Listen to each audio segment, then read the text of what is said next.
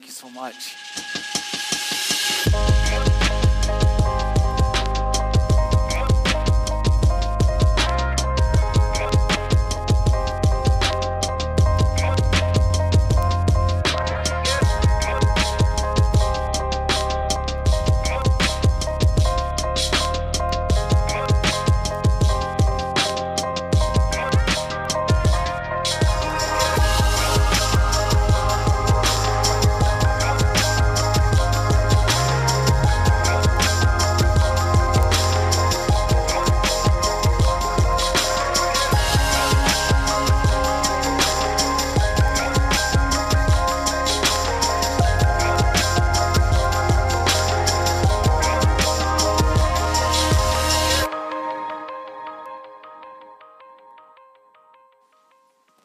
Thank you for welcoming me. I don't feel at all like a guest. I feel like family. You guys are just such a strong family, strong love, warm welcome. So thank you for welcoming my wife and I, April, to be a part of what's going on here at First Baptist Church and the Logos service. So Bible's open to Galatians chapter 3 as we continue through the study of Galatians. Some things will sound a lot like we've been hearing in the previous weeks because Paul's been kind of on a roll, and he's on a roll of repetition to make sure that we get what he's trying for us to get. So he keeps saying again and again. We learned last week that it's not by the law or keeping the list of the law that we find our freedom. We find our way to be made right with God. So it's not by keeping a list. And we learned in this room that there are some list people. Some people, you're list people. You keep lists really, really well. And on behalf of myself that's more like list intolerant, I want to say thank you, list people. Thank you to my wife, who is a list person. It means that we eat on a regular basis, and that's good. So list people, thank you. But we don't get made right with God by keeping the list. And for those of us that are a little, we enjoy our freedoms, and we don't keep lists as much. We feel a little more emancipated. We don't be made right with God just because we don't keep lists. So it must have something to do with grace, to have this grace in common. That's what we will speak today. Will you stand with me? We speak this scripture together, a scripture of grace from Galatians 3:21. So we stand in honor of God's word. We stand in solidarity of the promise that we speak together.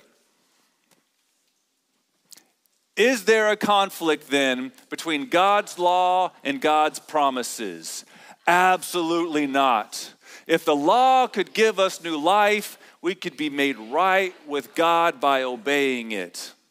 But the scriptures declare that we are all prisoners of sin. So we will receive God's promise of freedom only by believing in Jesus Christ. It's the word of the Lord. You may be seated. I love it that we have this moment of speaking God's word out loud, outstanding together.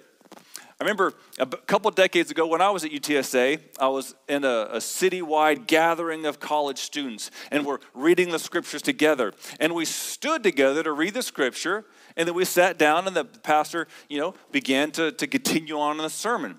But there was this one guy. There's always one guy. He felt that whenever the pastor quoted another scripture, that he should stand up again. And so when the pastor would quote another scripture, he would stand up to his feet quickly, and then he would look around the room and motion like he was at a football game. Like, you got to get up, guys. It's God's word. So he had a list. He thought there was a list of things you had to do in church. If we were going to read God's scripture and you were going to do it right, you better get right up on your feet right now. And there began there's something kind of audacious about this guy, a little arrogant. I'm like, why are you looking around the room judging the rest of us because we chose to stay seated for the rest of the sermon? This guy made me think maybe a lot what Saul used to be like. I was reading the book of Galatians written by Paul.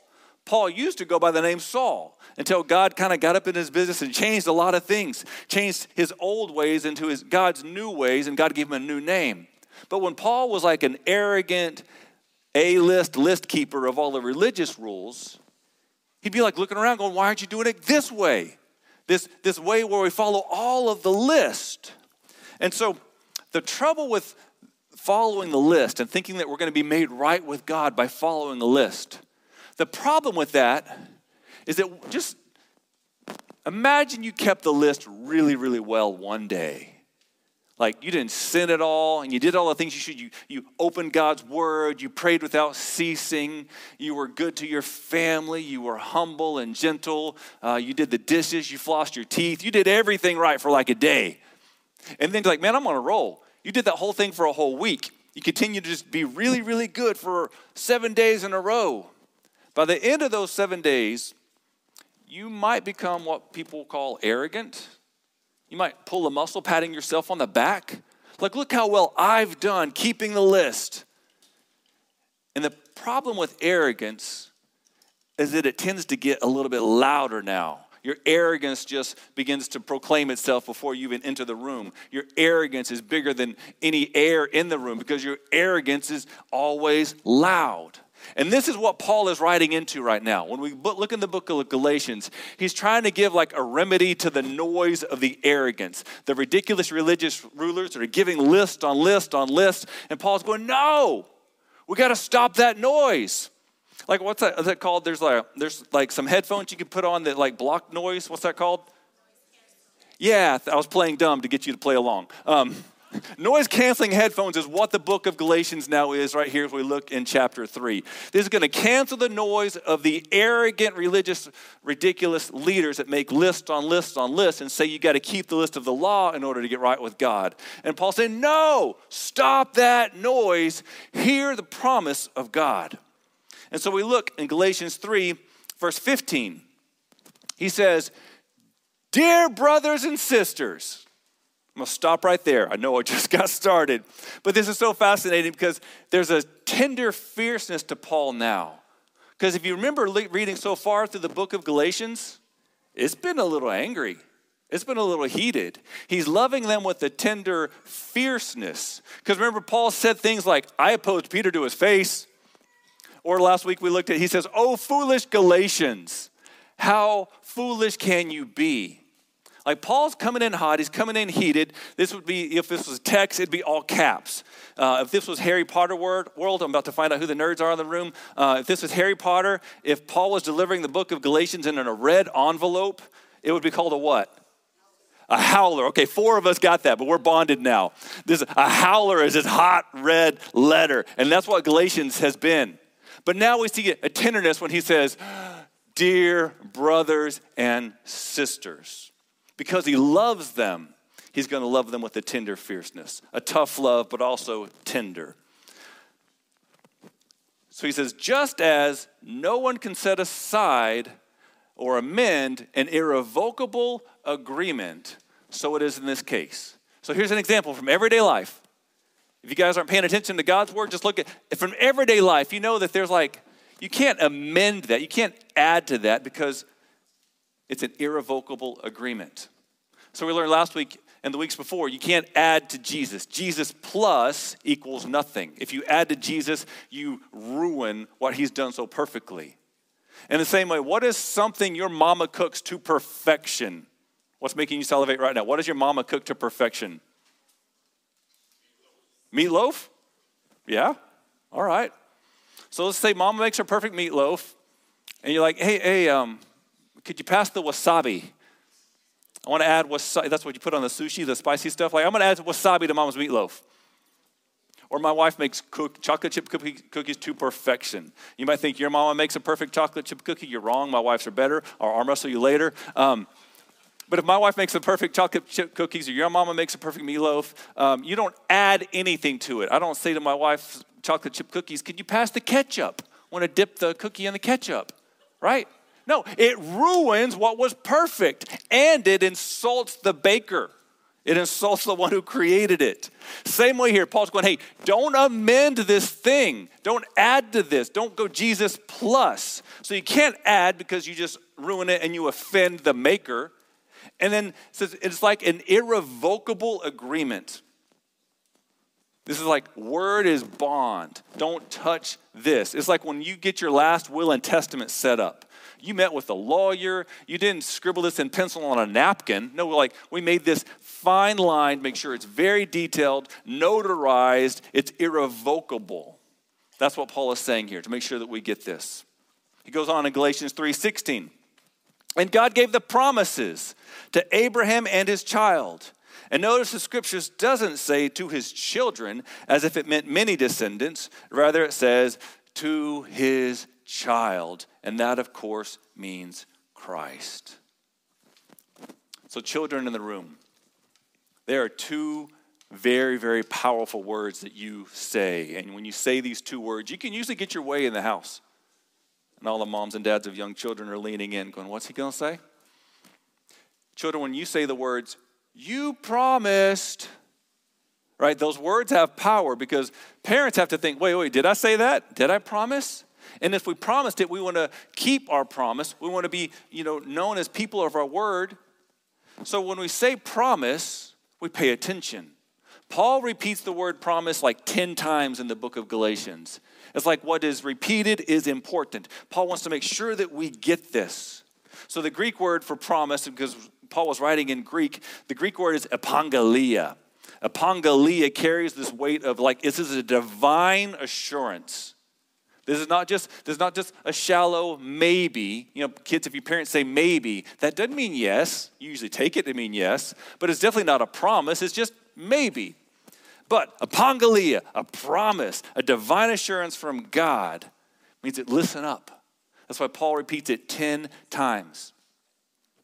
And then he goes on to talk about Father Abraham and his child. I think, wait, Father Abraham's child? Okay, and we just saying, that I'm a child of God.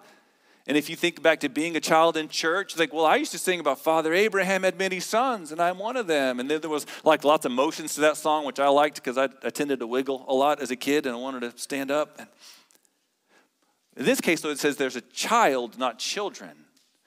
And the child, of course, is Christ. And so I'm not necessarily of Jewish descent, but I'm with Jesus, so that I get to be counted along with these promises of God. We can learn more about the promises. We continue in Galatians 3:17. So this is what I'm trying to say. The agreement God made with Abraham could not be canceled 430 years later when God gave the law to Moses. God would be breaking his promise. Verse 18, for if the inheritance could be received by keeping the law, then it would not be the result of accepting God's promise, but God graciously gave it to Abraham as a promise. You see this repetition here. It's like Paul wants us to get this.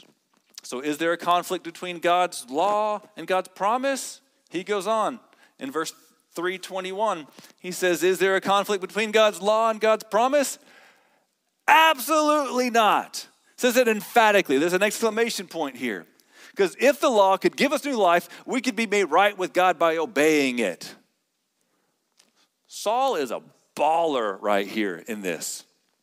And I'm thinking about when he says, absolutely not. It's so emphatic. It has a word picture in my head.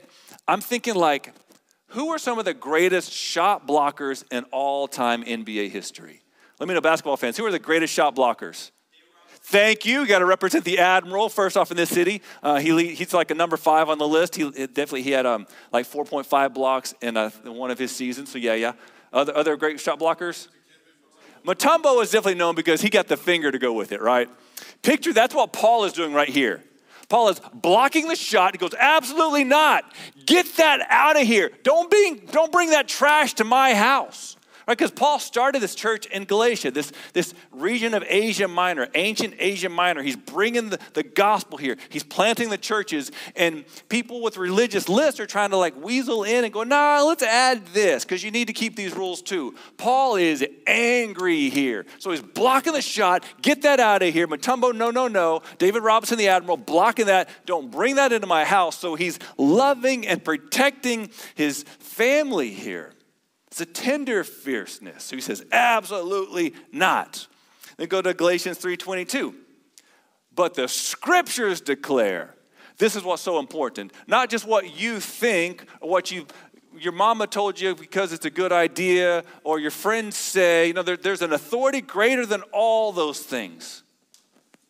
But the scriptures declare that we are all prisoners of sin. So we receive God's promise of freedom only by believing in Jesus Christ.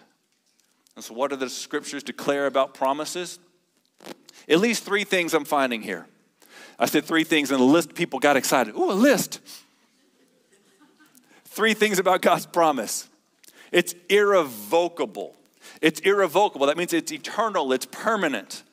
Number two, it's unconditional. And for it to be unconditional, it's got to have some divine assurance. And it's undeserved. Because the promise is undeserved, it's got to be about grace. God's grace. Amazing grace. So let's break these three things down a little bit and apply them into our lives. Since it's irrevocable, word is bond, eternal, permanent. When we're little kids, promises are so important. And so as kids, we make a promise and we like interlock pinkies even, right? Making a pinky promise. And from what I understood, the pinky promise basically means if you break the promise, you can break the other person's pinky, right? From kids, we're like, promises are important. And you grow up. We still use the hands when we make promises. When you make wedding vows and promises before God and all your friends and family, put a ring on your bride's finger and say, as this ring encircles your finger, so my love surrounds your life. There's a reminder of that promise, that vow. God's making a promise to us, and he's solidifying it with more than pinky promise, more than wedding rings. When God gives his son, and his son gives his life on the cross, his hands take nails for us as a way that we would know this is God's irrevocable promise. Christ loves you, dies for you. And even after he rises from the grave, right, he sees Thomas. Thomas is a skeptic. I'm glad Thomas is in the Bible because I've got questions too. I need them answered. And Thomas goes, I won't believe this is Christ raised until I see the wounds in his hand. And so the irrevocable promise from God is shown right there in the nail-pierced hands of Jesus Christ. And Thomas saw it and he believed. Well, we also believe this incredible promise of our Lord. Number two, God's promises. This promise of freedom. This promise that we be made right with him. It is unconditional. To look at it that it's unconditional, it means it's not just like the game Simon Says. Growing up as Simon Says, I was terrible because I'm not a great listener. So if you don't listen to instructions, you get the thing wrong. You got to sit down. You're out of the game. If God's promise is like Simon Says, or like a contract where you don't agree with a term, or someone doesn't keep their end of the bargain, you just break the contract and you're done. So God's never failed on his end of the promise. But we all like sheep have gone astray. Each and every one of us have sinned. We have not kept our end. God made this promise with Abraham. Was Abraham perfect? Now, he had some flaws, y'all. And his flaws are recorded in the scripture for us to see. And he's not the only one because we go down the lineage. We see King David, a man after God's own heart. He would write songs and say, I meditate on your law. But the law is not what saves him. Because David would be an adulterer and a murderer. But by God's grace, he was not disqualified from the promise. Go through the list. Think of Noah. Gets drunk after the flood situation. Did this disqualify him from receiving the promise of God? No. Think about Jonah. Jonah was like a runaway and a racist and a whole bunch of stuff God was calling him to do, but he wouldn't do it. He wouldn't obey God. He's a disobedient, runaway racist. Does this disqualify him from having the promise of God to be made right in his life? No. Paul used to be Saul. Paul used to be a persecutor of the people of the way, the people that followed Jesus, who was the way, the truth, the life. Paul that was persecuting the Christians. Is he disqualified from this promise? Or what about you? Me? What have we done? And why is God still pursuing us? It brings us to point number 3 in God's promises. It's undeserved. This is from grace. God's amazing grace. Grace is this unmerited favor. We don't deserve it, but God in his beauty and his love for us, pursuing us, gives it to us anyway. Like the law had no grace. If the law could have made the way for us to be right with God, then we could have options. We think about Christ, though, in the Garden of Gethsemane. After he just shared the Lord's Supper meal, the inaugural Lord's Supper meal, he goes into the garden and he's praying, pleading, sweating drops of blood. Father, is there any other way? Is there any other way that the people can be made right with you that does not involve Christ going to the cross? Christ is asking that question, pleading that question before heaven, and heaven gives no other answer. So it's undeserved because we need grace because there is no other way. Have you received God's grace? Do you know that you need it? Paul goes on, Galatians 3:26. For you are all children of God through faith in Christ Jesus. And all who have been united with Christ in baptism have put on Christ, like putting on new clothes. Verse 28, there's no longer Jew or Gentile, slave or free, male or female, for you are all one in Christ Jesus. And now that you belong to Christ, you are the true children of Abraham. You are his heirs, and God's promise to Abraham belongs to you. Amen? Amen. God's promise to Abraham. There's a reason we're reading it now, thousands of years later. Because this is personally applicable to our families. We're part of the irrevocable, unconditional, undeserved promise of God. And we celebrate that. But in real life situation, you might look around a little bit and go, man, the world's still quite a mess. If God made this promise, and he's strong and he's keeping his promise, you look around and go, why is the world such a mess? I heard somebody say that promises are just like lies that procrastinate. Because in the world that Paul was writing into was like people adding to Jesus. In the world we live in, some people do that still, but I think we more even see just a minus Jesus. Like, well, if he hadn't answered the promises yet, then how long are we going to wait? And if people find themselves waiting and they find themselves giving up or finding themselves wondering what's keeping God so long, I think we can look to Peter a little bit. We'll close with some verses from Peter the apostle. Peter, the same one that Paul opposed to his face. Peter, the one that had like a foot-shaped mouth because he was always had to put his foot in his mouth for things that he had said. Peter, the same one that denied Christ 3 times before he was crucified. But because he knew the irrevocable, unconditional, eternal promises from a heavenly Father, Peter would go on to write this. In 2 Peter chapter 3 and verse 3. Most importantly, I want to remind you that in the last days, scoffers will come, mocking the truth and following their own desires. Verse 4. And they will say, what happened to the promise that Jesus is coming again? From before the times of our ancestors, everything has remained the same since the world was first created. Like the people taunt. Where's your God when the bad stuff happens? Didn't your God promise? Is that an empty promise? In these last days, we'll have scoffers. We'll have those that taunt.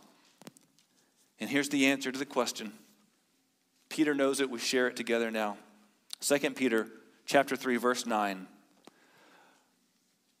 The Lord isn't really being slow about his promise, as some people think. No. He's being patient for your sake. He does not want anyone to be destroyed, but wants everyone to repent. And so we celebrate God's irrevocable, unconditional, undeserved promise today. And when we share this meal, this Lord's Supper meal of communion, we do this by repentance. We celebrate the promise that will be made abundantly clear one day when we share a feast with him in his kingdom, in his heaven. And until then, we take moments like this to remember and to repent and to look forward to one day that we'll celebrate. So will you pray with me together, please?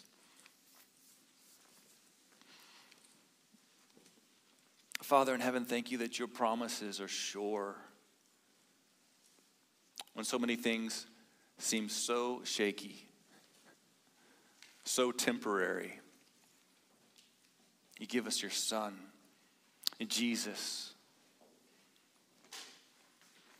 Thank you for Jesus' promise. Thank you for this meal that reminds of us of Jesus' love for us. And through Christ we pray. Amen. Amen.